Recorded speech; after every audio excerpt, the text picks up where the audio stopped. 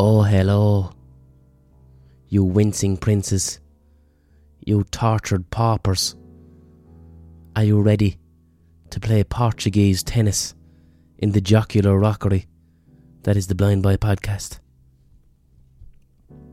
How the fuck you getting on? What's the crack? I've had a very, very busy week. Very, very, very busy.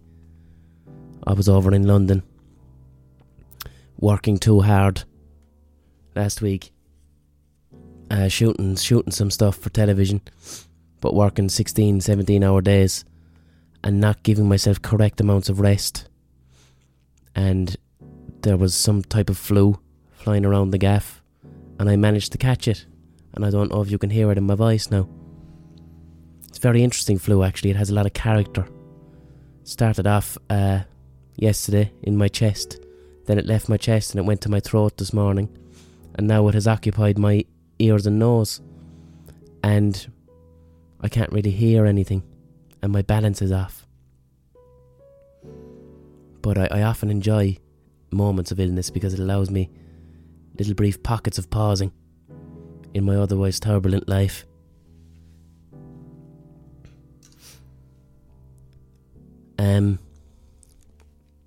Thing with London and me, I always end every time I go to London, if I'm always being brought over there by somebody, whether it's a TV company or a theatre or something. So I get collected from the airport by taxi drivers, and every time I always end up in a ridiculous conversation with the taxi drivers. It just happens. I don't know how, it just does.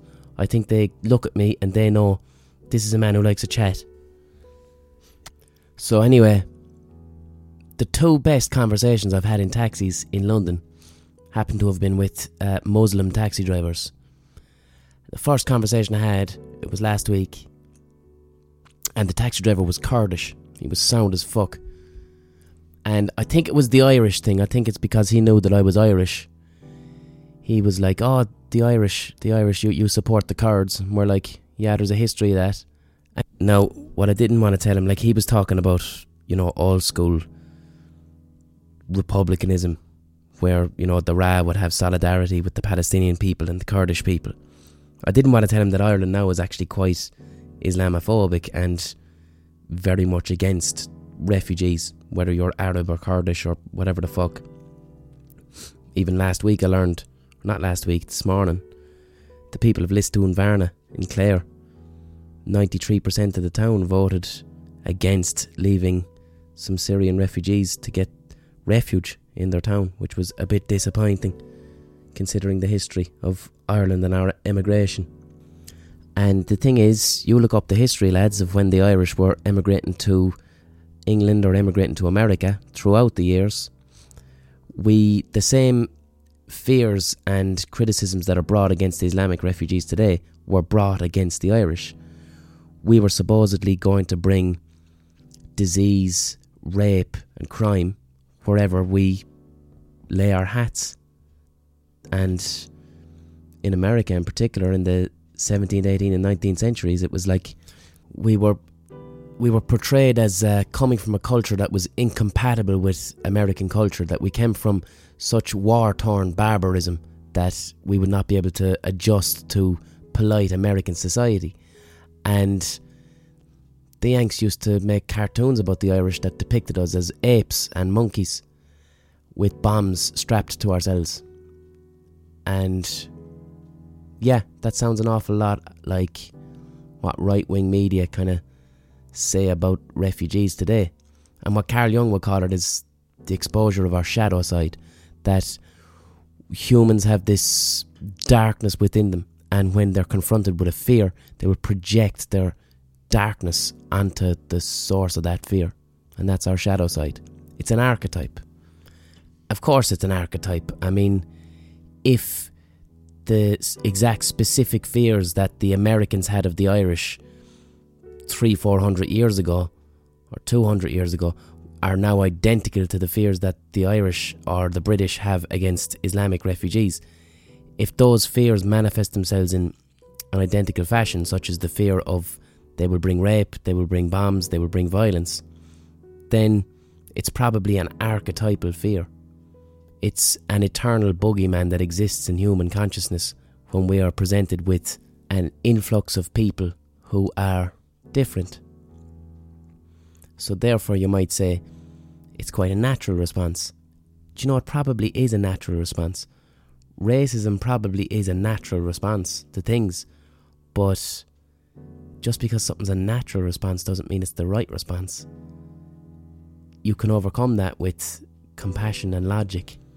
And if you're Irish, you can overcome it with direct empathy, because 30 years ago I had older brothers that were living in London who were followed around the place because of their accents, or, you know, would have been stopped and searched because of their accents. And when you think of it like that, when you think that it was your uncles or your brothers or your aunts who would have been seen as terrorists because of their accents 30 years ago, that kind of puts the whole thing into an absurdist perspective. Do you know what I mean? So it's disappointing to see Irish people ignorant of that element of our history, and it's even more disappointing when I see Irish people virtue signalling about the famine and then saying refugees are not welcome. It's like, fuck off, will ye? Cop on to yourselves. But anyway, I got talking to this lad in the car, this taxi driver, the Kurdish taxi driver, and he just kind of opened up and he started talking to me, and he said some very interesting things. And he's the second Muslim taxi driver I've met who is highly critical of, we'll say, the wealthier Muslim countries. He had no time whatsoever for like the Qataris or Saudi Arabia or United Arab Emirates. And he'd said some very fucking interesting things, right? Now, he could have been a compulsive liar as well. I can't tell. But he was telling me that these pure wealthy Qatari women come over to, Qatari and Saudi Arabian women, they come and visit London, you know, and they'd have husbands, but they'd be strict Islamic women. And he told me that when they come to London they have affairs, and that he has affairs with them. And he says that he'd be driving them around in the back of the taxi, and that because in their lives they wouldn't even speak to another man other than their husband, that the very act of talking is considered intimate. And eye contact, they wouldn't normally make eye contact with men. So he says when they sit in the back of his car, he looks into the mirror and they look into it too, and then they get talking. And he told me apparently he's had a few affairs with very wealthy Arab women in London. He then went on to tell me that he worked with MI5 in the area in London that he was in. So he could have been a spoofer, he could have been a liar. But do you know, when you're talking to someone who's a bullshitter and you don't care because the stories they're telling you are so good, you just listen. He was one of these fellas. Could have been telling the truth as well. But he said one thing that was very interesting. So he was talking about Islam, you know,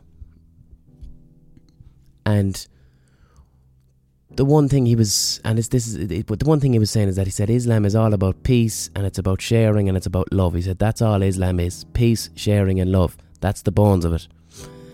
And he said something that took me aback. He said that in his experience as a Kurdish man, as a former refugee, he came to London in the 90s. I'm guessing during Saddam Hussein's time, because Saddam wasn't a big fan of the Kurds in the 90s. But he said that he considers Europeans to be the true Muslims. I'm like, what the fuck are you talking about? What do you mean? And he says, I came to England as a Kurdish refugee and I was welcomed with open arms. And he said that even in his own country where he was born in northern Iraq where the Kurds are, he's not even considered a citizen. He said that the European people kind of embrace the loving and caring, welcoming part of of Islam more than Islamic countries do. He said that in the likes of Saudi Arabia and Qatar and United Arab Emirates, that if you're a Muslim from a poor country, that you're simply not welcome. And if you're a Kurd, you're simply not welcome. But in his experience, he also lived in, I think it was France.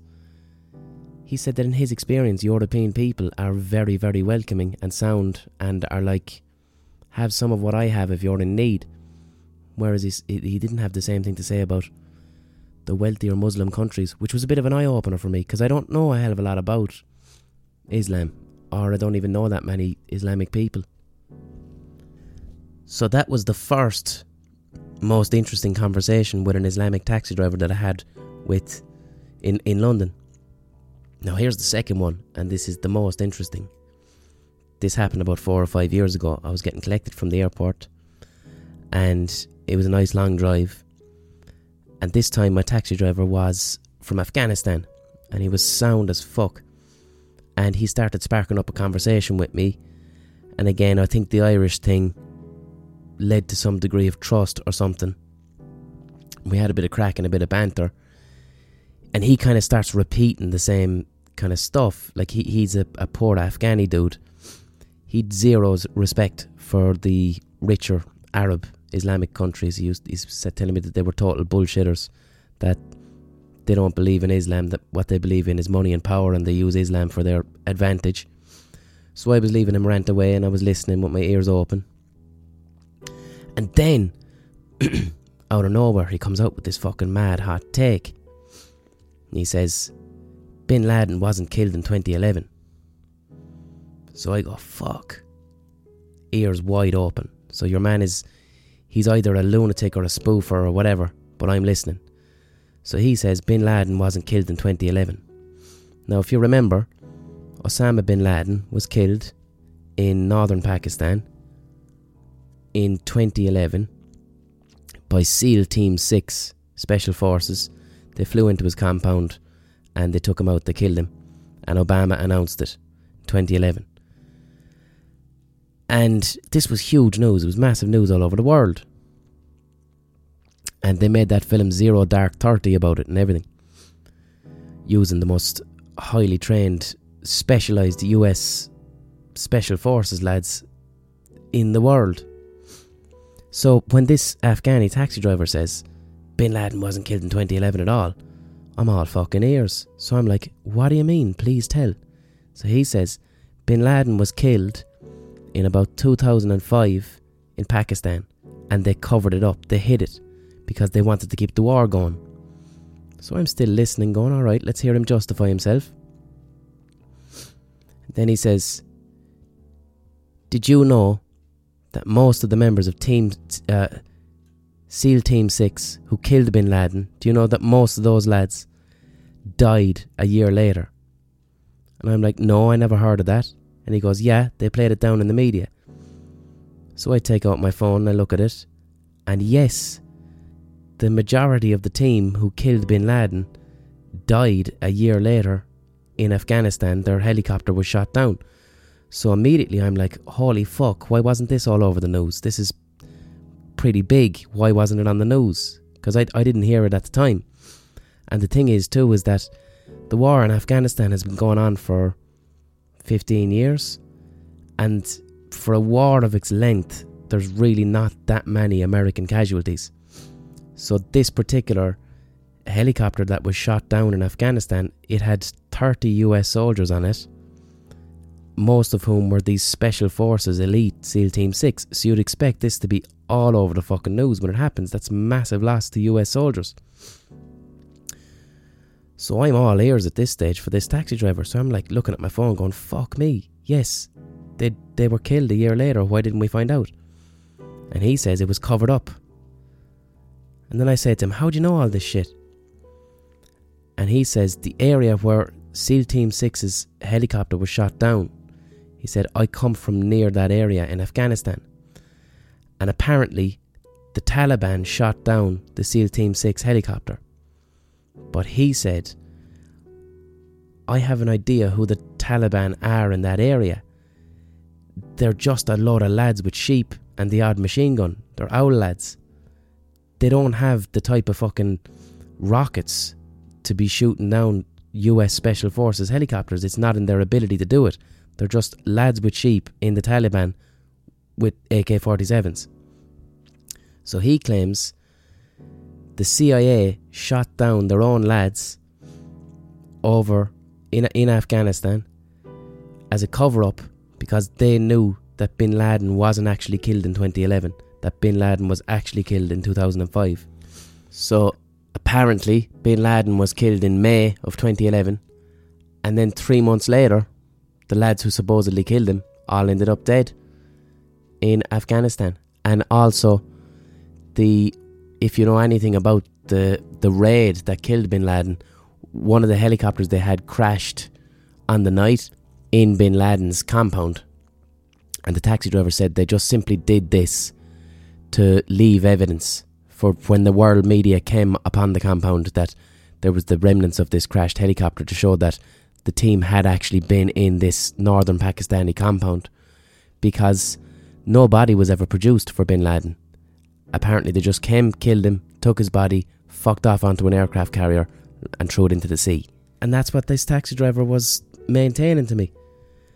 And I don't know, he could be nuts, but all I'm saying is that some of his story checked out when I was googling it. I thought it was insane.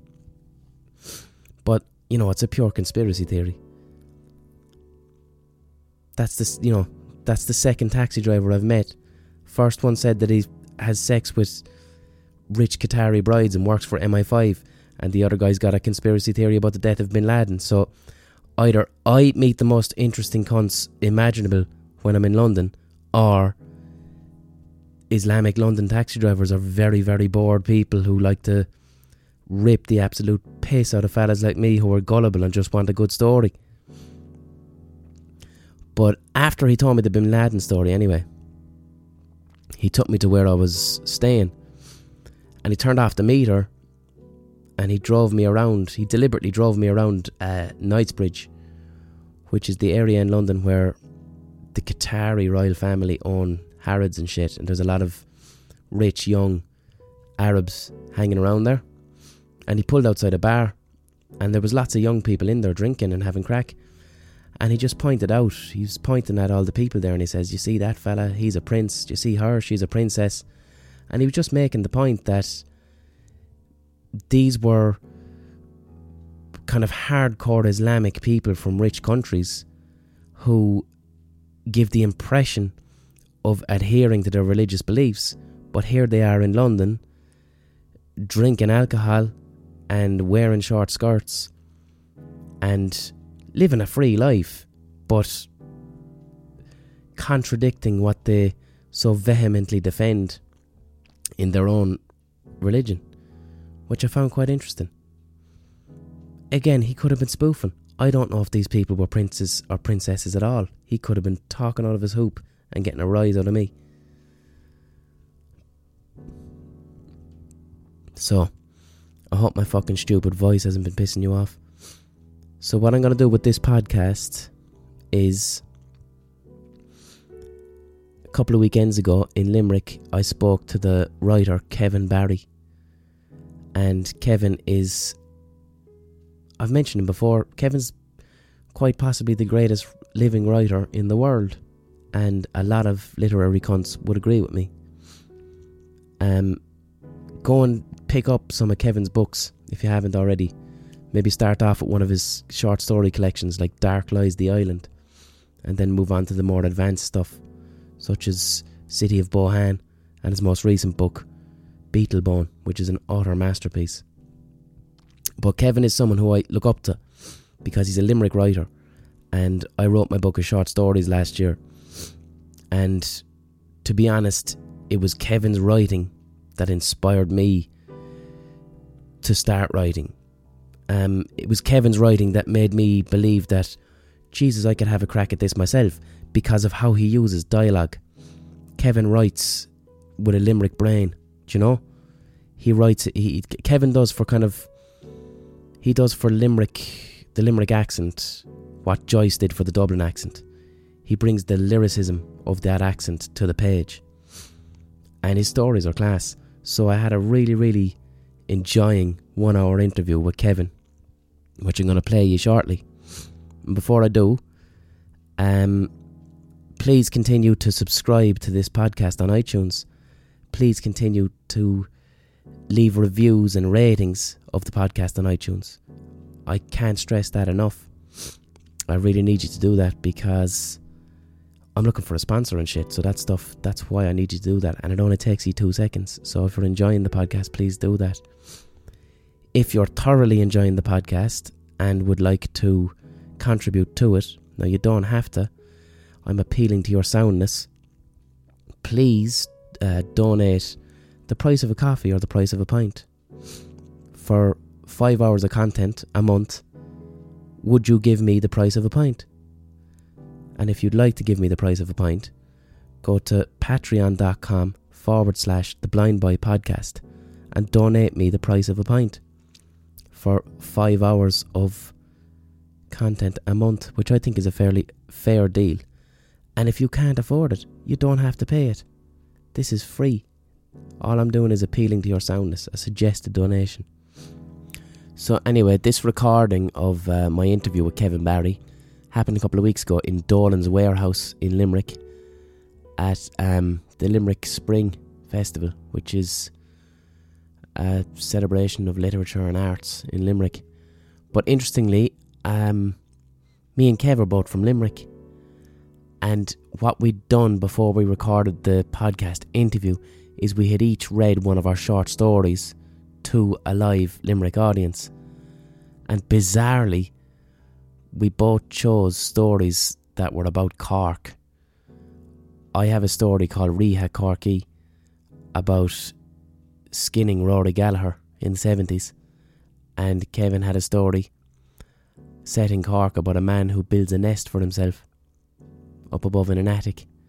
So bizarrely, we two Limerick writers had come to Limerick and read a couple of stories about Cork, which had a wonderful irony to it and reverberated Limerick's low sense of self-esteem to the audience, which had a quite dark humour to it. So without further ado, here is Kevin Barry reading a little bit of his short story and then an interview. Yart. This is no kind of peace for a young man. What I would like very much is a small house of my own. Ideally, it would have an aspect such as this one. I realise I could hardly hope for these high windows again, but a place where I could close the door on the world and deadbolt it, and go each evening into a place silent as a lung, that I might sit among my own thoughts in a place of no distraction. And I wanted to be above the city so that I can see the palm of the city fill up with its lights, because after all, the winter will soon come, and the days as often would be grey and dark, and it's inhospitable here sometimes unless we make our pods in which we can travel above it and ride through the skies of the winter until the year again turns on its slow wheel and brings us back to the springtime again, and then once more the city will be made out of birds and light.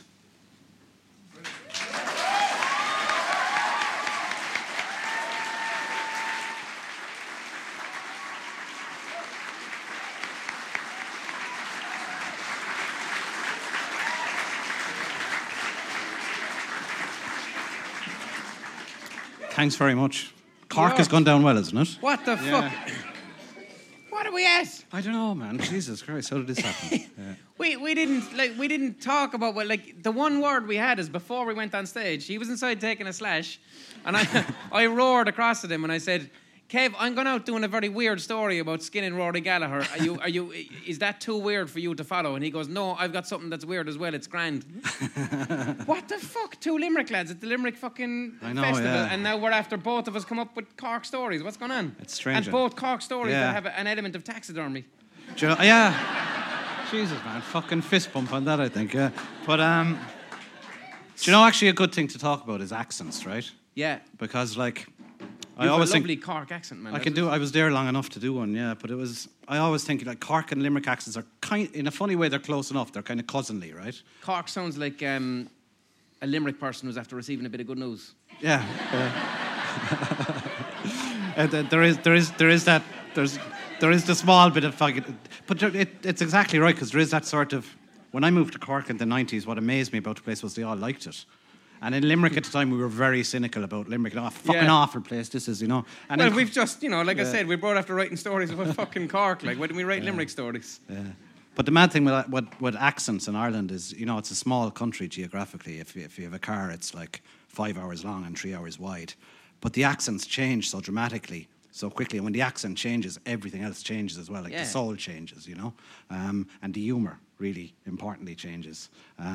So like the Limerick accent is going to give a humour that's kind of really antic and madcap and surreal and twisted. Like you couldn't come from anywhere else. No, you know what I mean? No. But then you go out the road a bit and you might be half an hour out in Clare and there's a different accent and there's a different humour entirely. Humor, yeah. It's just completely unpredictable the way it works. But like you just came back from Austin. Yeah. Like, is it like that with the Yanks? Like, is it like, all right, so fucking Texas is bigger than Cork, like? Yeah. But Texas is massive. Like, do they have this, like, that's what I always wonder about fucking Ireland. Like, Ireland is the size of a pizza. And, like, we have all these different accents within this small, like, is that, America doesn't seem to have that, or can we just not hear it? Yeah. Are any Yanks? Can you tell the difference of an accent in America if it's only, like, half an hour down the road? Yeah, see, there you go now. And it's mad, actually. I was talking to someone out there from Armagh, and their friend was from Cork, and they said people they talked to couldn't tell the difference between their accent to us because just fucking well, nuts, I know that, like, Dublin people can't tell the difference between Cork, Kerry, and Limerick, like. Yeah. I mean, come on, imagine saying that to us, like. But you can smell a Kerry man's accent, like. I read an interesting thing recently about apparently the Australian accent, right? Developed. It's a mixture of the Irish and English accent when they're too drunk. Wow. That the Australian accent comes from drunk Irish and English people. Yeah. There's the mad one as well in Newfoundland, which is like it's a Waterford accent from the 1890s. Yeah. Which has been just islanded off.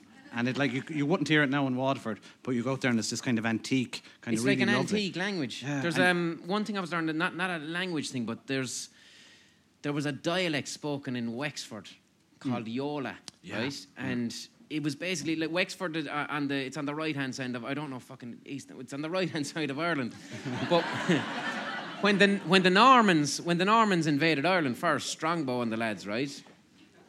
They first landed in Wexford, so there was pockets of, this was fucking the 1100s, there was pockets of Normans who essentially spoke French. They would have spoken an early French at the time. They didn't speak English because that was a language beneath them. But they were posh French boys, and they hated the Brits. But the Normans, when they came to Wexford, they spoke a little bit of French, and then this small community preserved itself up until about 200 years ago, called the Yola community, where it was half French and half Gaelic. And there's only one word we have left from that language, and it's called queer. Wow. The word queer is came from there. Yola. That's it. That's the only word left.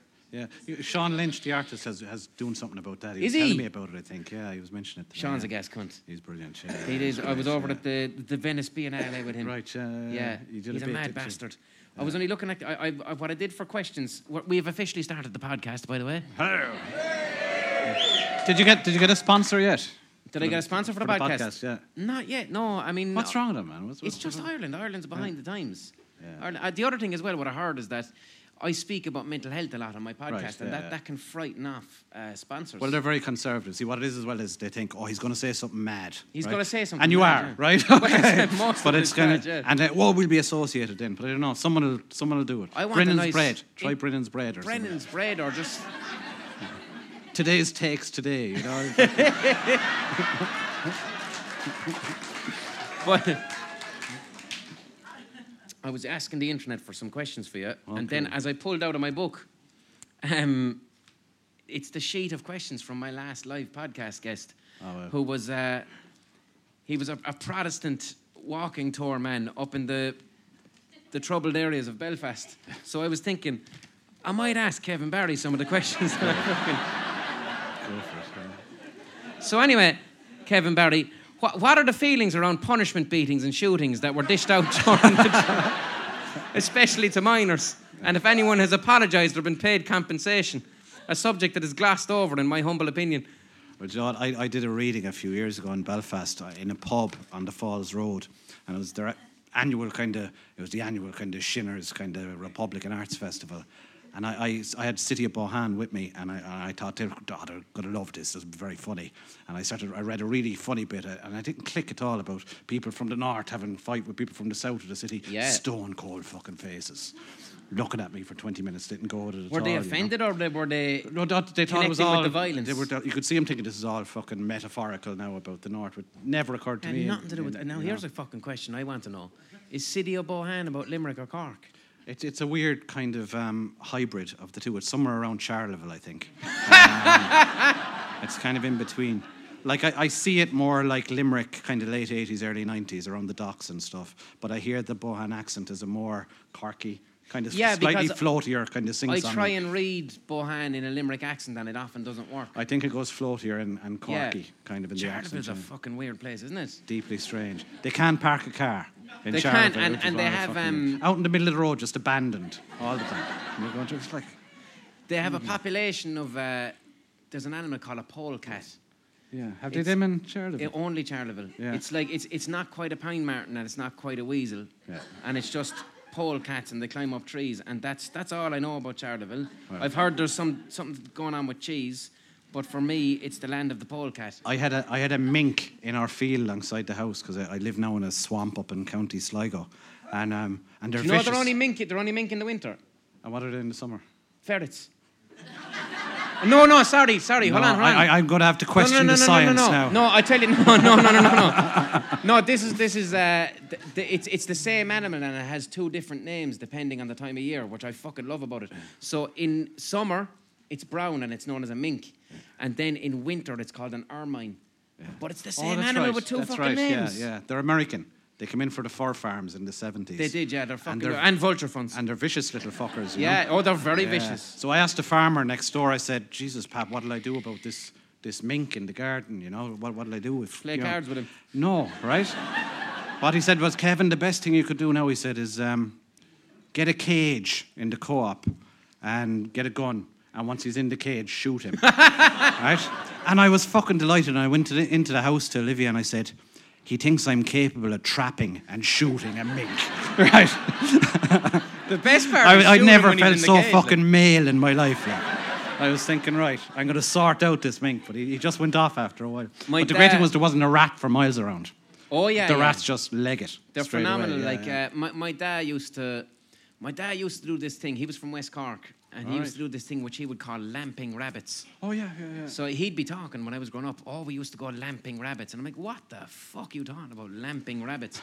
But what it used to be is they'd get like a motorcycle bike floodlight and a battery on the back. And they'd point it at rabbits, and the rabbits would startle, and then they'd have Jack Russells after the rabbits. Amazing, but what they used to do as well is they would have ferrets, right? And so they'd put nets all over the holes in the warrens. And they'd send one ferret down after the rabbits. But then they would have to send a Jack Russell after the ferret, because if the ferret got stuck down the warren, they would kill every rabbit and suck all the blood out of them. Yeah, and then you can't sell a rabbit with no blood inside it. Yeah. Do you know, not in Cork anyway. Yeah. They used to do it. They used to go lamping in the Glen in Cork City up to the 90s. They're still saying lamping in the 90s? Up in the night. And some of them be on scooter things, but the classiest guy had he had a customised Volkswagen Beetle because the engine is in the back, right? So he had someone driving it, and he had the front. He had an armchair kind of glued on to the front, and he had a shotgun, and he'd be going around and be like, "Lights, come on!" He'd shoot a rabbit, and it's really weird we bring it up because he was the fella I heard was building a nest in his apartment with furs. I knew someone who lived in a house with him, and he said, we figured it out about every October, November, he starts coming in with a load of fucking furs and kind of bits of twigs and bits of straw. We got, Jesus Christ, he's building a fucking nest up there. It was on Ballyhooly Road in Cork in the late 90s. I hope he's still up there. All I can think about is him fucking laying eggs then now. Just take it from there. Fucking hell. Have you heard of lamping? Dazzling. Is Dazzling. That another That's a word? nice way of doing it, yeah. East Cork, it's Dazzling, and West Cork, it's Lamping. Yeah. And then they have the Dazzling and Lamping Festival in between in Charleville. No, Spotivant this year, I think it's going to, yeah. But, But my dad fucking, he burnt the shirt off his back with a a Dazzling battery. He did, yeah. He had a big battery in his back for the Dazzling, and the acid leaked out. And only for the cheap polyester shirt, it saved his back from getting burnt with acid. So he came back home from Lamping, and he'd no shirt on his back because the acid blew it off. Sure, what have we got now? Facebook? That was his Facebook. Burning his back with a battery acid. Hold on now a second. All right. And this is another question. What's the crack with Protestants? okay, I can actually... I have to wait to open my phone for the Kevin Barry question, so I'm just going to... Actually, I was out on my bike up in Sligo. I was in Leitrim, right? And I was just going around on the bike, and I again started talking to this guy, a farmer in the field, and we were talking all about, because it was very near Fermanagh. Yeah. And we started talking all about Catholics and Protestants, right? And he said, do you know that even the dry stone walls have religion, right? Go away. Because he said, and he showed me, and he said, I'll show you a Catholic wall, right? And he brought me to the field, and he showed me, and there was this wall, and it started off really well, you know? It was kind of really neat and well arranged, and it was going very well. And about 25 yards into the field, you could tell your man just went, fuck it, you know? And he said, now I'm going to show you a Protestant wall. And we went down the road, and he showed me this wall, and it went on for fucking miles. Over fucking dales and up hills and everything. And he said, do you want to see a Presbyterian wall? I said, no way.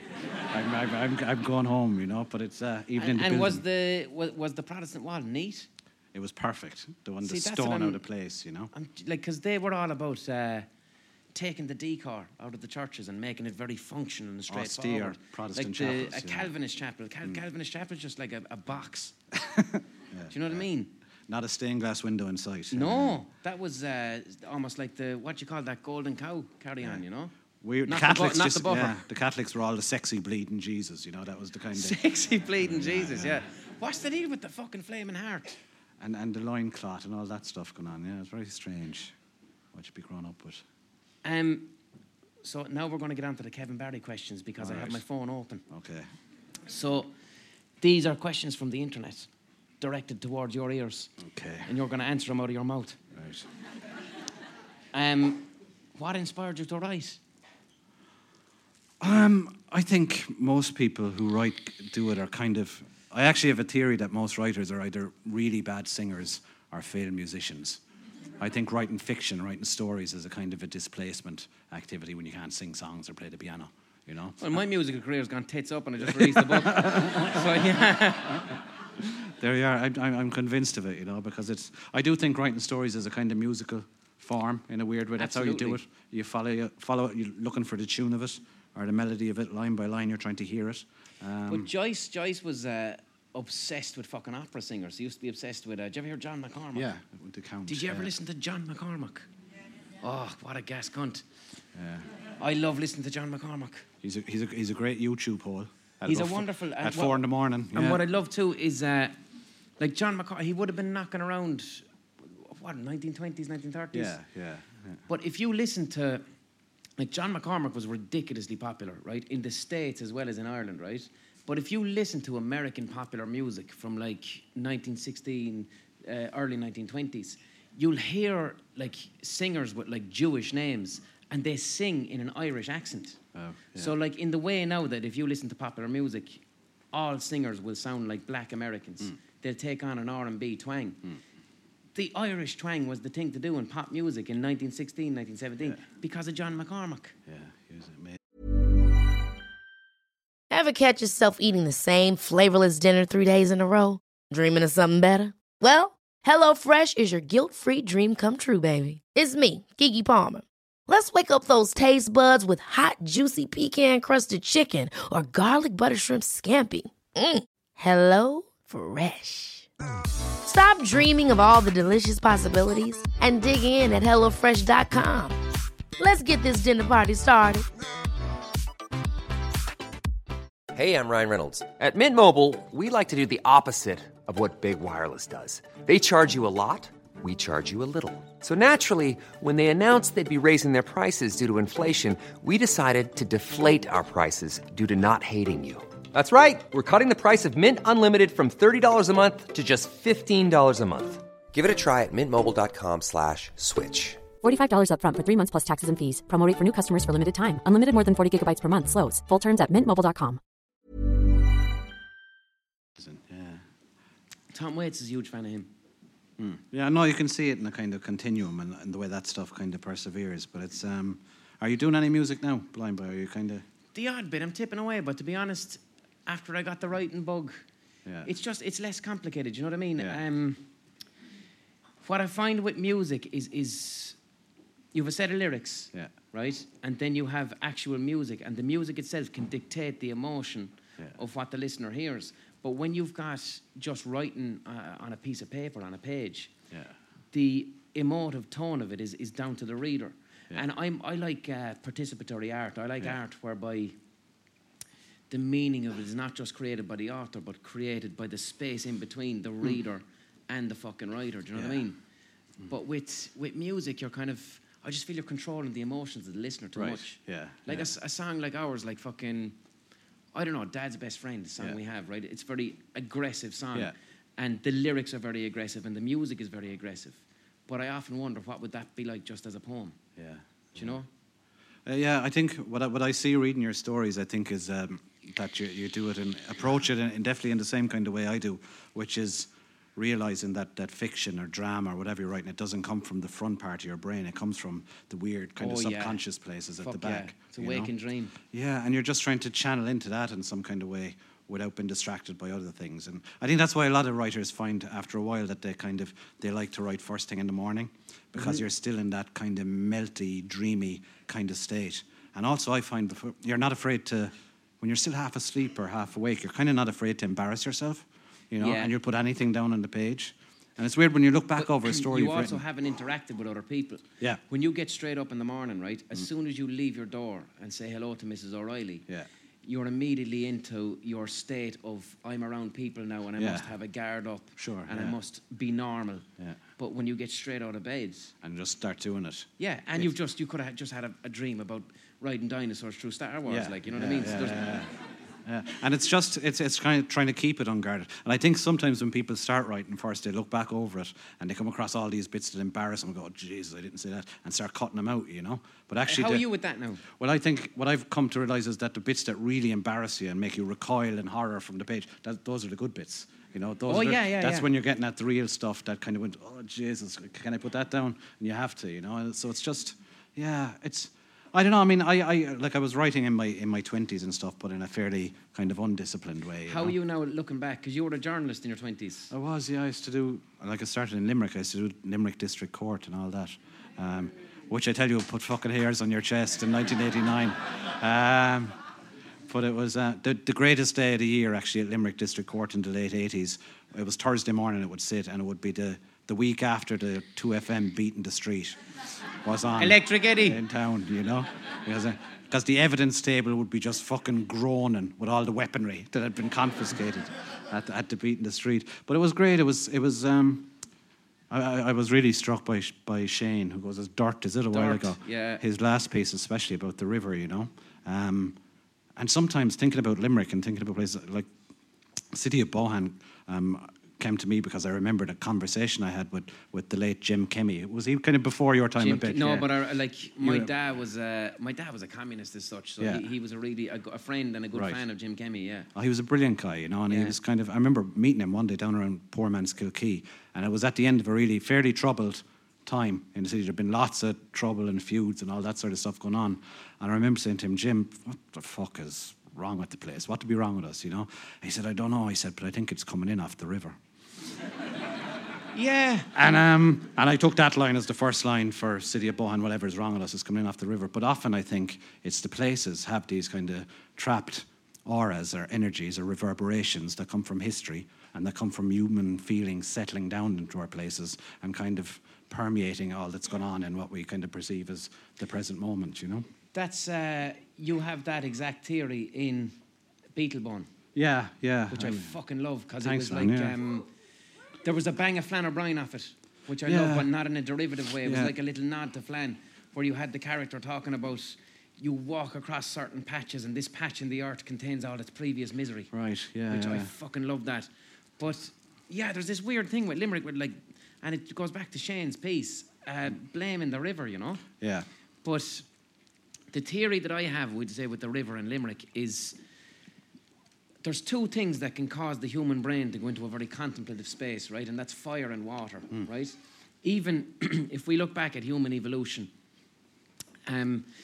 they study human tools, right? We've been behaviourally modern for about 50,000 years. So 50,000 years ago, there was people walking around the exact same as us. No different, exact same brains, same bodies. And they looked at the tools that humans were making. And for about 30,000 years, the tools were the exact same. 30,000 fucking years now. Remember, Christ is only 2,000 years ago, so 30,000, that's insane. But same simple tools over and over. Then something happened about 15, 20,000 years ago, where there was an absolute massive explosion in creativity. And anthropologists and paleontologists are going, what fucking happened that caused human technology to explode? And they reckon it was the invention of fire. Now, there's two theories. Number one is that with the invention of fire, humans had more proteins to release when they started to eat cooked meat. But the other theory is that all of a sudden, with controlled fire, humans had the space to gather around and fire. You know, when you have a fire in front of you, you will stare into it. Yeah. You don't even ask. It will draw you in, and all of a sudden you're in a waking dream state. So some people are claiming that the discovery of fire triggered a contemplative, creative thing in the human brain that exploded technology. Yeah. The other thing that will do that is water. So if you are down by the Shannon or whatever and staring into the fucking river, depending on where your state is at the time. Like, I go down to the river a lot, but my mental health is in check. So I go to the river and I think happy thoughts. Yeah. But other people, you can stare into that fucking river or a body of water and it will cause that same contemplation and it will draw you inwards. And if the feelings inside yourself are negative, it can draw you towards it. Yeah, it amplifies. It amplifies it. And you always hear people, you know, they went towards the water or the water dragged them in. Yeah. A drag off it. Yeah, it's like what's really interesting taking as well. A drag off the Shannon. That's very interesting now. Yeah, but what to watch yourself. But it's really interesting the way we're all inclined to interact with water in what becomes a kind of a ritual way. You know, I do the same walk every day in Sligo, where I go to this lake and kind of space out and kind of look out over for a while and go, yeah, grand, and I go back home again. But it's just you stare into a lake. I do, yeah. Yeah, lakes are all right. Lakes are... No, but we don't have many lakes in Limerick, do we? I mean, I'm all about rivers because they flow, but like... Yeah, the lakes are interesting. Lakes are kind of spooky and kind of haunted feeling as well, you know? Because with a river, there's a sense of urgency because it's always, you know, you look at that piece of river and before you know it, it's gone. Yeah. You know, and I like the sense with a river where it's... I love just looking at a river and going, I'm looking at you now, little flap in the water, and you're going to be down... You're going to be out in the ocean. Do you know what you should do? You should do a travelling podcast down into the Shannon. I would fucking love to. Wouldn't that be a great idea? I'll come on if... Would you? The two of us dissecting different ripples. We have to watch out for the minks. Watch out for the Shannon minks. Watch out for the minks. Yeah. That kind of stuff. Can I have a tap of my pint, barkeep? Is Neil Dolan around the place? Can I have a new pint, please? Do you want a new pint, Willie? Do you want a new pint, Kevin? No, I'm all right. I'm grand, thanks. So, can Willie have a new one of them? And God bless. You touched there, right, when you were talking about writing in the mornings, right? I have a big thing with writing, creative flow. Yeah. When I sit down to a page to write, what I am chasing is the feeling of flow, which is basically I leave my conscious perception and I enter into a waking dream state where the story reveals itself to me. And that's the only way I know how to write. If I try and write in a cognitive fashion, if I try and plan it out beforehand, it'll be contrived. Yeah. But if I just let it come out, I'll end up with a story and go, fuck me, how did that come out of it? Yeah. Are you the same? Yeah, I have near fucking mystical notions about flow and how to kind of engender it and how to make it start happening. You went to Carl Jung? No. But I like, the thing is, when you start writing stories and when you start making fiction, the first thing it's a declaration of enormous ego. You're saying, world, shut up and listen, I have something to fucking say, right? And the deal, you have to make this kind of, it sounds a little odd and esoteric, but you have to make a kind of a pact with your own subconscious. And what you're saying to it is, gimme stuff, you know? Gimme material. And my part of the deal as an actual person is I'm going to be available to it. And I'm going to treat it like a real fucking job. And I'm going to go into this shed in a swamp in Sligo 7 days a week, and I'm going to sit there for 5 hours until something fucking comes. And like most days, it doesn't go great, you know? Yeah. But it's a weird, like Norman Mailer called writing fiction the spooky art, because there's something odd going on, and it seems to give you just enough, just often enough to keep you going back and doing more. And what it often happens is you have 4 or 5 really slow, sludgy days where your brain feels like fucking porridge, and then all of a sudden you get a day in the hand that's kind of guided across the page and the flow comes. But that's not the day you're writing. The day you're writing are the slow days where you're just sitting there staring out at the rain, where it's all kind of composting, you know, in the subconscious. And it's kind of, it's all about really, I think you have to take it really seriously. Like my thing is like I don't take myself seriously at all. I'm an idiot, you know, but I try to take the work very seriously and do it. You can separate yourself from the work. Yeah, I think it's very wise for anyone doing any work in particular, separate your own personality from the work, because that allows you then to fail. Yeah. Like how are you with, like you spoke there about, you know, you'll sit down and write, and you might do 5 days of stuff you're not happy with, and then it'll hit you at the end. Yeah. How are you with the anxiety of failure? How are you with sitting down and going, I wrote a piece of gaga today? Yeah, it's like, I think what's very important actually is to get past that anxiety about something not working out for you on the page. Because the worst thing that can happen really is that you become kind of skilled and adept. And like I know there's a certain type of short story I can write now. Yeah. You know, there's a short story probably set in a pub with loads of funny dialogue and something fucking strange and surreal happening about 2/3 of the way through. And I could turn it out and it'd be grand, you know, but it'd be too easy for me. That comfort is terrifying. There would be discomfort there about it, and I prefer to do something that causes difficulty for me all the time. So it was really hard to put a fucking one of the Beatles into a book and try and make it convincing. So you have to give yourself challenge yourself, yeah, completely, and push yourself. The only way you keep making anything that's worthwhile. That's what David Bowie used to say. David Bowie used to say that, like, if in a new project you're not stepping out of a comfort zone, then forget about the fucking project. Do you know what I mean? And I would completely subscribe to that, because it's in that fear and that potential for failure and that learning new shit. That's what triggers the good shit inside you. When you start going into comfort zones. Yeah, I think writing stories or writing songs or drawing pictures or anything, any sort of creative pursuit is always kind of laced with anxiety. But what you realise after a while is that if you're worried, you're working, you know? Yeah. If you're worried and freaked out about it, that means that you're actually fucking doing it, you know? The worst thing that you can be is thinking, oh, this is going great. You know, I like to look at this, you know? That's debt, you know? That's a disaster. If you're kind of going, oh, Jesus, this is more fucking bollocks again, like, it's probably going all right and you'll probably get there. 4 years of days like that and you'll have another book, you know what I mean? Yeah. But it's strange. It is...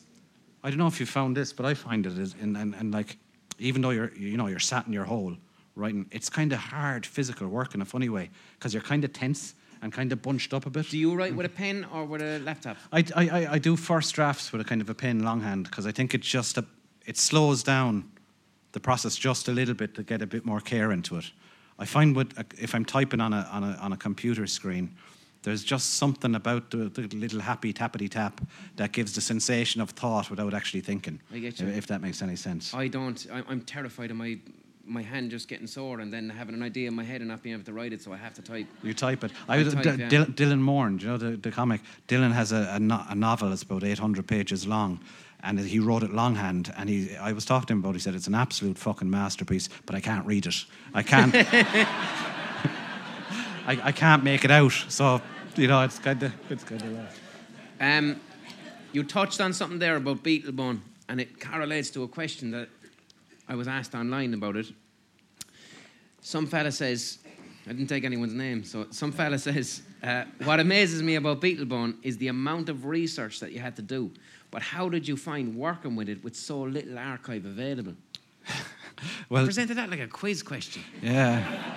But you know, I actually did fuck all research for it, because I thought I think research, when you're writing, is a way not to write. It's a way of procrastinating. You know? it is. And I thought if I opened the cupboard, marked John Lennon, Beatles, the fucking world of material would fall out. What I did do is I watched, for about 6 months, I watched YouTube, clips of TV interviews with him in the 70s, and I transcribed them literally line by line, his speech, just to try and get the Now, intonations. did you do that as research, or was that Kind before of, yeah. you knew Beetlebone was happening? Just to try and get...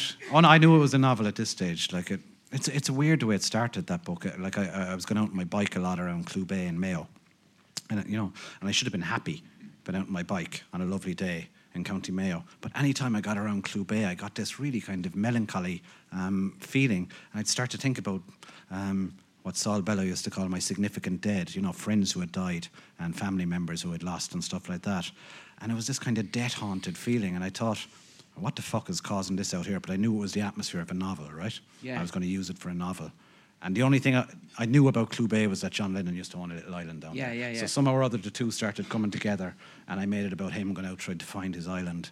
Like I did find out one great thing about this actual island he owned out there, that towards the very end of his life, he had a plan to renew the planning permission with Mayo County Council to build a house out there. And the fact that John Lennon and Mayo County Council I love that. having dealings with each other, Yeah. I couldn't leave it alone then, And just a question there about, we'll say, the death anxiety that you experienced in that area. What the fuck is that? Like, God knows. Do you reckon it was the God isolation, the loneliness? God knows, something about I don't know, been beside the sea. Does anyone ever get this It when can they go make to you the feel seaside? insignificant, and like there is Yeah. a thing within dreams. Yeah. Often, if we dream that the sea is in front of us, Right. we're confronted with our own insignificance. Yeah. It's like going back to what we were talking about with the river in Limerick. Sometimes really obvious, huge kind of physical entities are so big that we can't quite see them. And if you think about the whole western seaboard of Ireland, I think it's hugely affected by the fact that it's on the edge of this great fucking malevolent, throbbing ocean all the time. And it affects the psychology of the people. Like I would say if you were to describe West of Ireland people in a single word, it would be rattled. Yeah. Because just like... Yeah. The fuck is going on out they here, are, you know? like... Yeah. And it's because of that ocean, but it's something that's so huge and so very obvious that we'd never kind of think about it, really, I'm guessing you're not a social media user. I'm not. I just find, I love it, and I'm always on the internet like everyone else. But you don't do social... Because I was just thinking there, I don't. When you were talking there about being out in the Yeah. wide open, and you were confronted with these... It brought up these inner feelings of death anxiety and thinking about... Not what people would usually do in that situation is that when the death anxiety comes on, they take out the phone and they take a photograph of it and put it on Instagram, Right, and yeah. that relieves the death anxiety. Yeah. That's what it does. You know what I mean? So you're at an advantage there. If you were on Instagram, Yeah. you probably No would have novel. gotten a little pang of death, Yeah. and said, "Oh, there's a lovely sheep. I'll take a photograph Right, of that." yeah. And then you didn't go to the depths. You were unconscious with that darkness. I have very mixed feelings about being online. I think the internet is an infinitude, so it contains everything good and everything bad. It's all things. I do find where it's troublesome for writing for me is that so like a thing I've convinced myself of two things actually. I've convinced myself that one, there's a God, and two, he has a big lever, and that at 12 noon every day he turns the internet on, right? So I don't have to look at it before then, because I find if I go online first thing in the morning, if I pick up the iPhone and start looking at stuff, I kind of go into a kind of an impatient, kind of flitty mode where I'm reading really quick and I'm going from site to site. And for me, that's not a good place to be. And if I I'm imagine it'd be difficult then to fiction. sit down and have a bit of writing after Yeah, that. it's hard to go into it because it's a really concentrated space you're going into. So I find I'd rather stay in that dream melty, spacey mode for a few hours at least, and then do whatever you want with the thing for the rest of the day. But it's How would you think it? One thing I always wonder about is, we'd say, great artists that I'd be looking up to throughout the years. How would they have gotten on if the internet was there? Like someone, all right, Joyce. Yeah. Joyce was obsessed with detail, obsessed with research, right? If he had Wikipedia, would he have bothered us all? This is the thing. No, but seriously, like, and someone like Bob Dylan. I mean, the very fact that you can look everything up makes people not look anything up in a kind of a curious way, So it's, I don't know. I mean, like, I don't have any worries about sort of fiction, really, or storytelling, because it's a fundamental human need, because life is fucking meaningless and weird and shapeless, and we tell stories to give shape and meaning to it to help us get through. So that's Yeah. not going to go. That's as fundamental a need as food and drink and ceilings over our heads, you know. But I think the forms of storytelling are going to change. And I think it actually goes into podcasts a lot. I think one of the reasons why you have this real explosion in podcasting now is one of the last things that can still slow down our kind of flitty, impatient brains is the voice. Is the, you call it the hug, The don't podcast hug, yeah.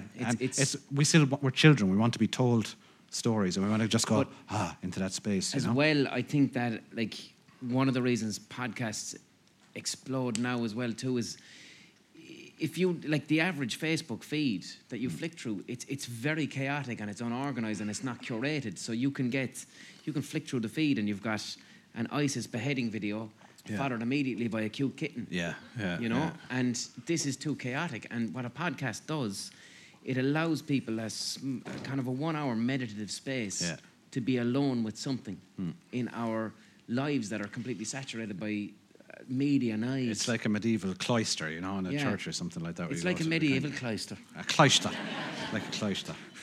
The cloister. Cloister is the word of the night, ladies and gentlemen. Someone has just won €500.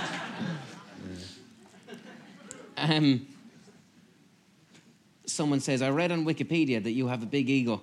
How does this help your success? Yeah, I saw that on your Wikipedia page as well. I don't do... You go into shops, and if you see that your book isn't at the front, you go and change it yourself. Fucking Blind Boy's book again. Jesus, get that out of the way. No, it's kind of, like I was saying a while ago, to write anything. To say you're going to write anything is an immediate expression of fucking ego. So of course, yeah. Say, you know, but it's... yeah, I think... But why do you call that ego and not confidence? Yeah, I think it's actually ambition. And like, you have to have ambition for your work.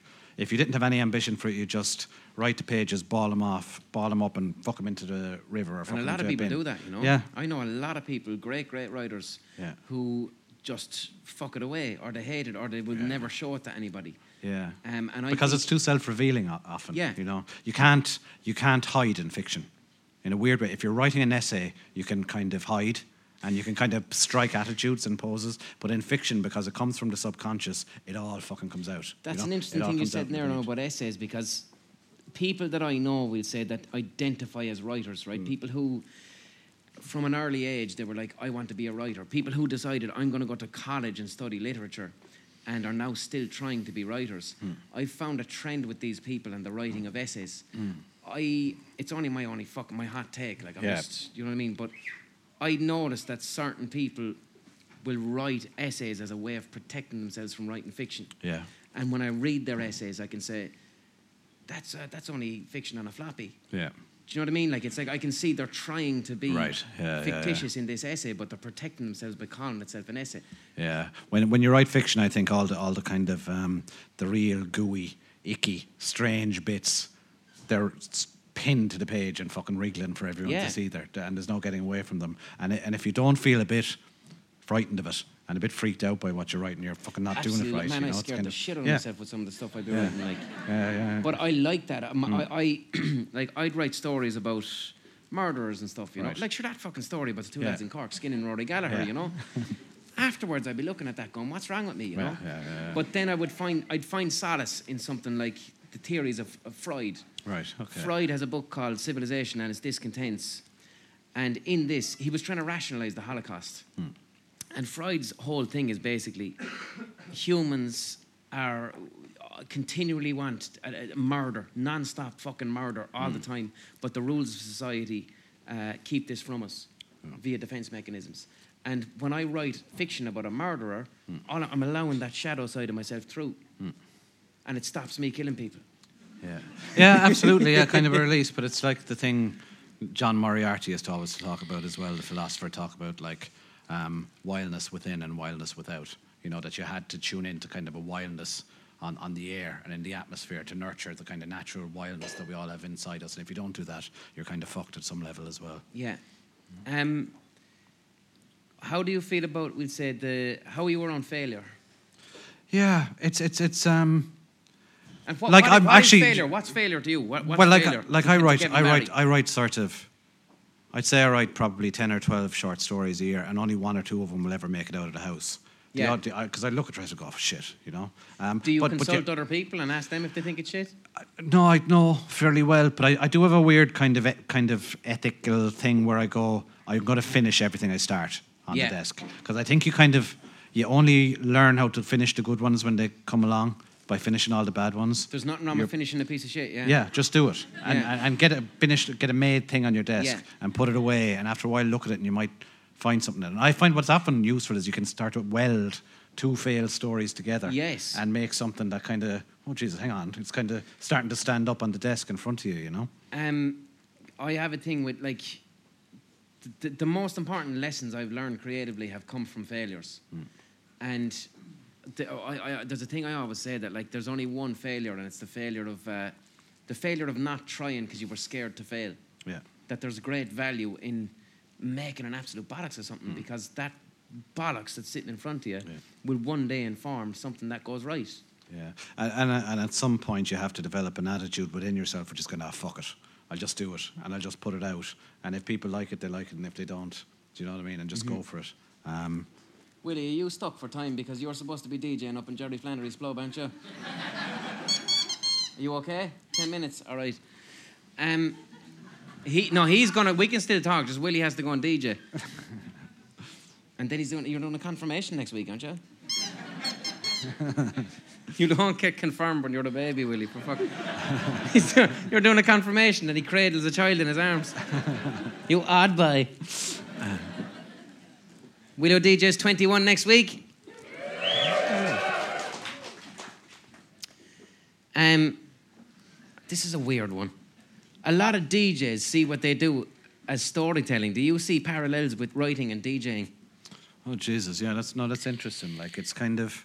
Because I know from reading a few of your stories now, you'll be dropping the odd reference to fucking house music and tunes. Oh, yeah. Myself and friends of mine started putting on kind of house nights and stuff here in the early 90s and stuff, you know, so it was kind of... What type of shit did you be into? It was kind of... I was very influenced by going down to Cork to Sir Henry's and kind of the deep Sir house Henry's, kind of course, stuff. yeah, Jesus. Were you at any important gigs in Sir Henry's? You didn't get... loads of them. No, I wasn't at any The of that. Ball and Chain. I had a very snobby period where I wouldn't listen to guitar for about 5 years. It was all kind of Sir Henry's house music, 120 beats per minute, not more now, you know. Romanthony. That was the song. I remember there was a... I remember Romanthony. He did something with Daft Punk, but he had a song. The song was called "Make This Love Right," but in Cork it was known as "The Ball and Chain," and it was the most famous song in Sir Henry's. I was only a sperm, and you were there, and you don't know the name of the song. Do you listen to music while you're writing? Yes, I do. Yeah. Do you do that? I do. Often stuff without words, like exact same. I have an entire playlist. Kind of electronica stuff. Or I dub listen to reggae the a lot. Blade Runner soundtrack. Oh wow, yeah. Vangelis. Yeah. And it makes a kind of an atmosphere, doesn't it, for the kind of thing? I love how, like, or a bit of Ennio Morricone. Right, yeah. And to see how that... What were you listening to when you were skinning Rory Gallagher? Either Vangelis or Ennio Morricone. But I'm writing my second book at the moment now, and what I'm doing is I'm curating my playlist. Yeah. And fucking Ryuichi Sakamoto. Yeah. Did you ever get into him? I've listened to loads of him, but you know what's interesting actually is that you can kind of engineer a mood, can't you, with the music? Well, it's the cinematic. Like, it's what I said to you earlier about... like, I'm halfway through Beetleborn at the moment, right? Now, I know all your other work, but Beetleborn is really... It's knocking me for 6, right? I fucking love it. Thanks, man. Yeah. In particular, when I was sending you my short stories at the start, you were saying to me, you know, make good use of paragraphs. Yeah. Now, I didn't know what you were talking about. So I hadn't heard paragraphs since leaving cert. I was like, what does a paragraph matter? But reading fucking Beetleborn made me understand, oh shit, now I know what he's talking about paragraphs. It's almost a visual thing, you know, is you're given... I love seeing loads of white space on a page, you know. It's like...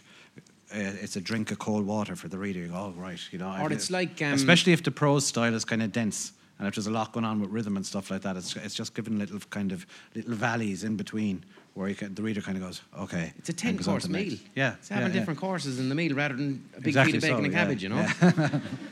And one thing I noticed about Beetleborn too is when I was first, like, my background is writing TV, you know. Okay, before I was writing books, writing TV, and it looks like a script. Yeah. You know what I mean? And a script to me is a body of text that describes the scene and then some dialogue. Yeah. And you have that. And you quite interestingly, you drift a little bit between first and third person. Yeah, it's really interesting actually. While I was writing the book, I was coming and going between writing scripts for short films and stuff, and writing prose. And it's just something about the script. It's really attractive because it's present tense and it's in the moment, and there's a sense of momentum going along. And you find yourself getting. I think a lot of it is because we watch so much really fucking good television drama now. So, things like the big American shows, The Wire and The Sopranos and Breaking Bad, they're really good storytelling. Have you seen the new... You're a fan of The Wire, obviously. I am, yeah. Have you seen fucking... Bollocks, what's it called? The new one. Juice. The Juice. Have you seen The Juice? Oh, no, is it good? Oh, fuck. Yeah.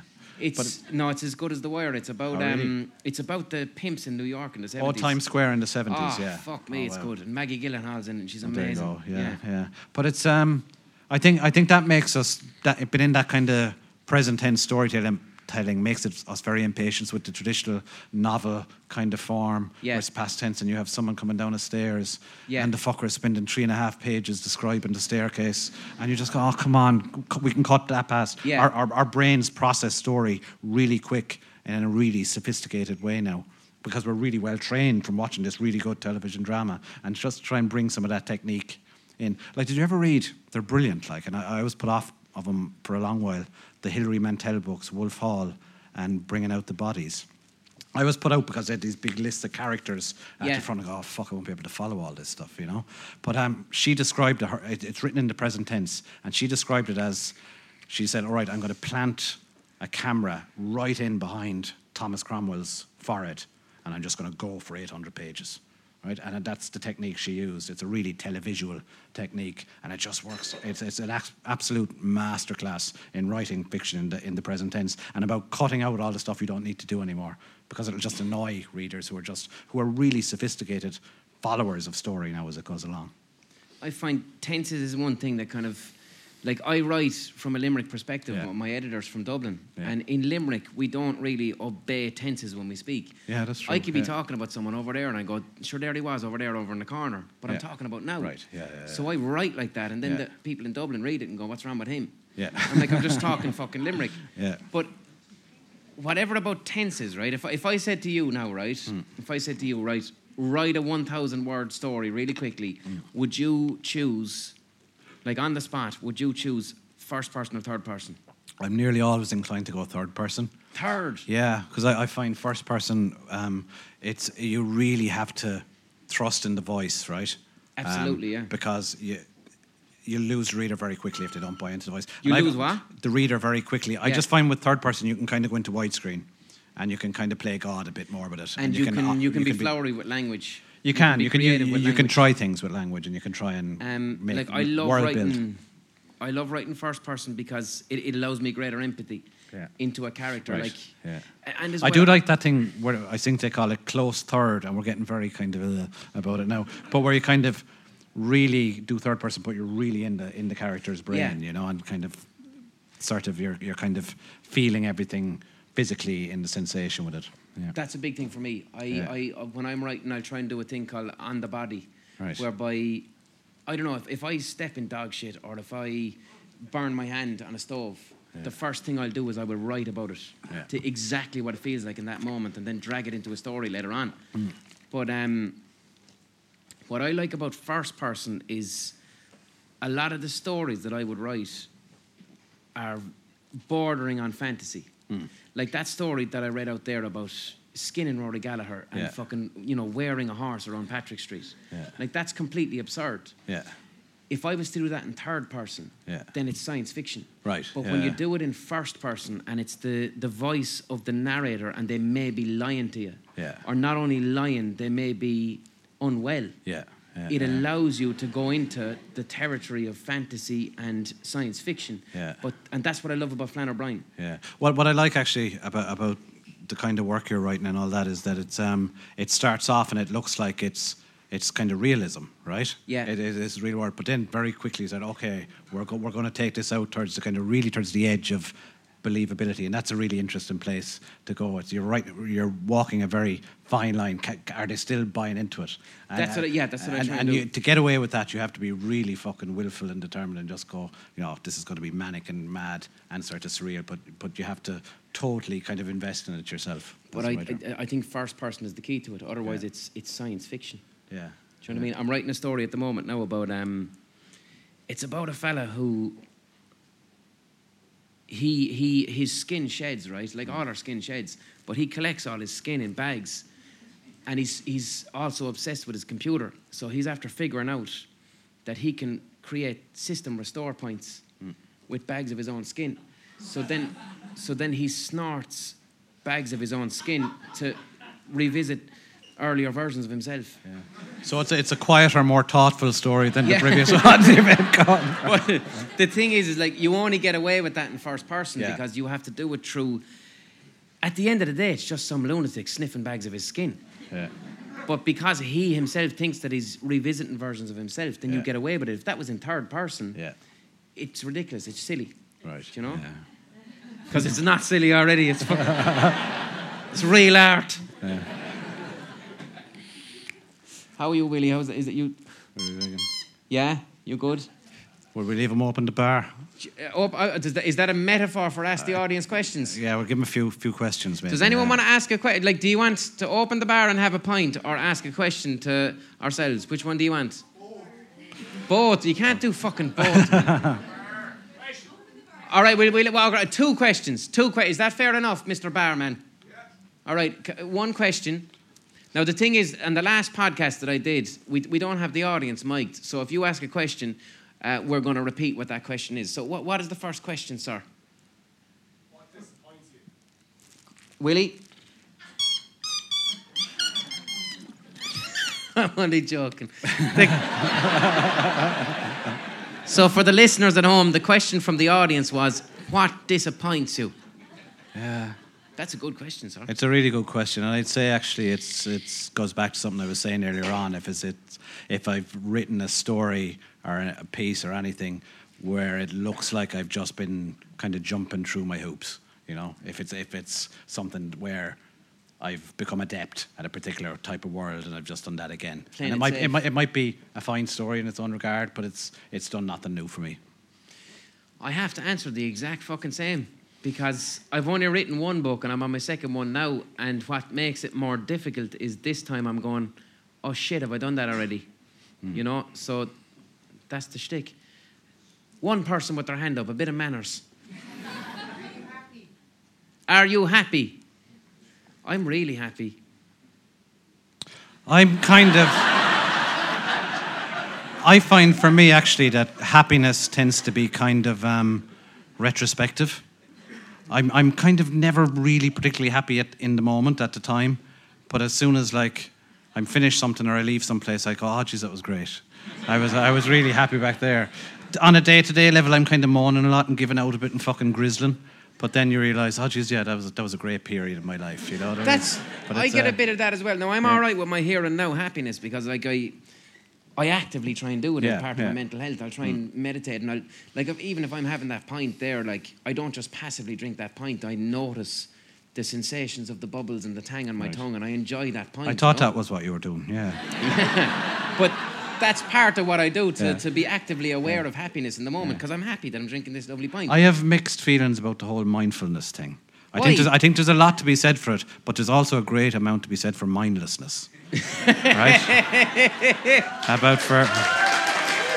But seriously, about just going to that place where you just go, oh, fuck it, I'm just going to deal with things, and I'm not going to look in too much. I think there's an awful lot to be said for that mindful fucking patterns that people work at, but the other side of it is not to be forgotten. Well, I'm a man who likes to smell his own farts. There you go.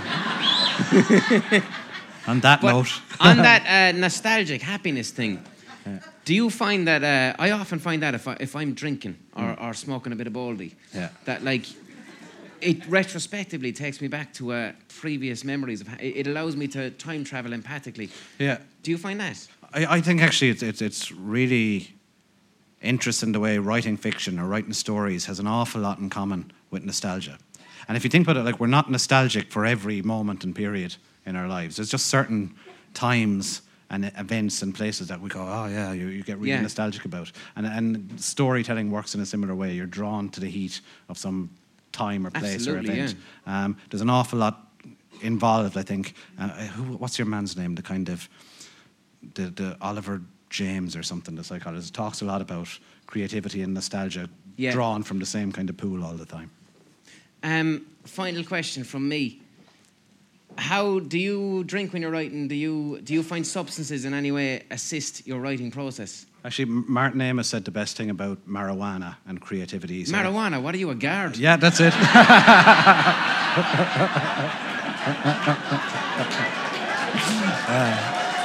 The marijuana.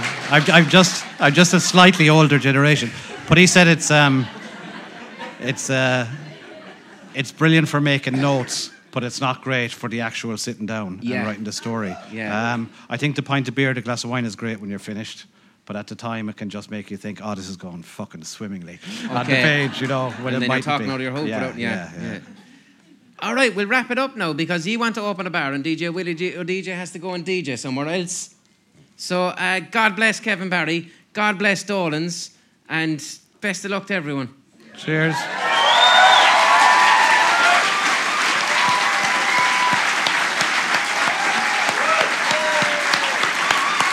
Monday.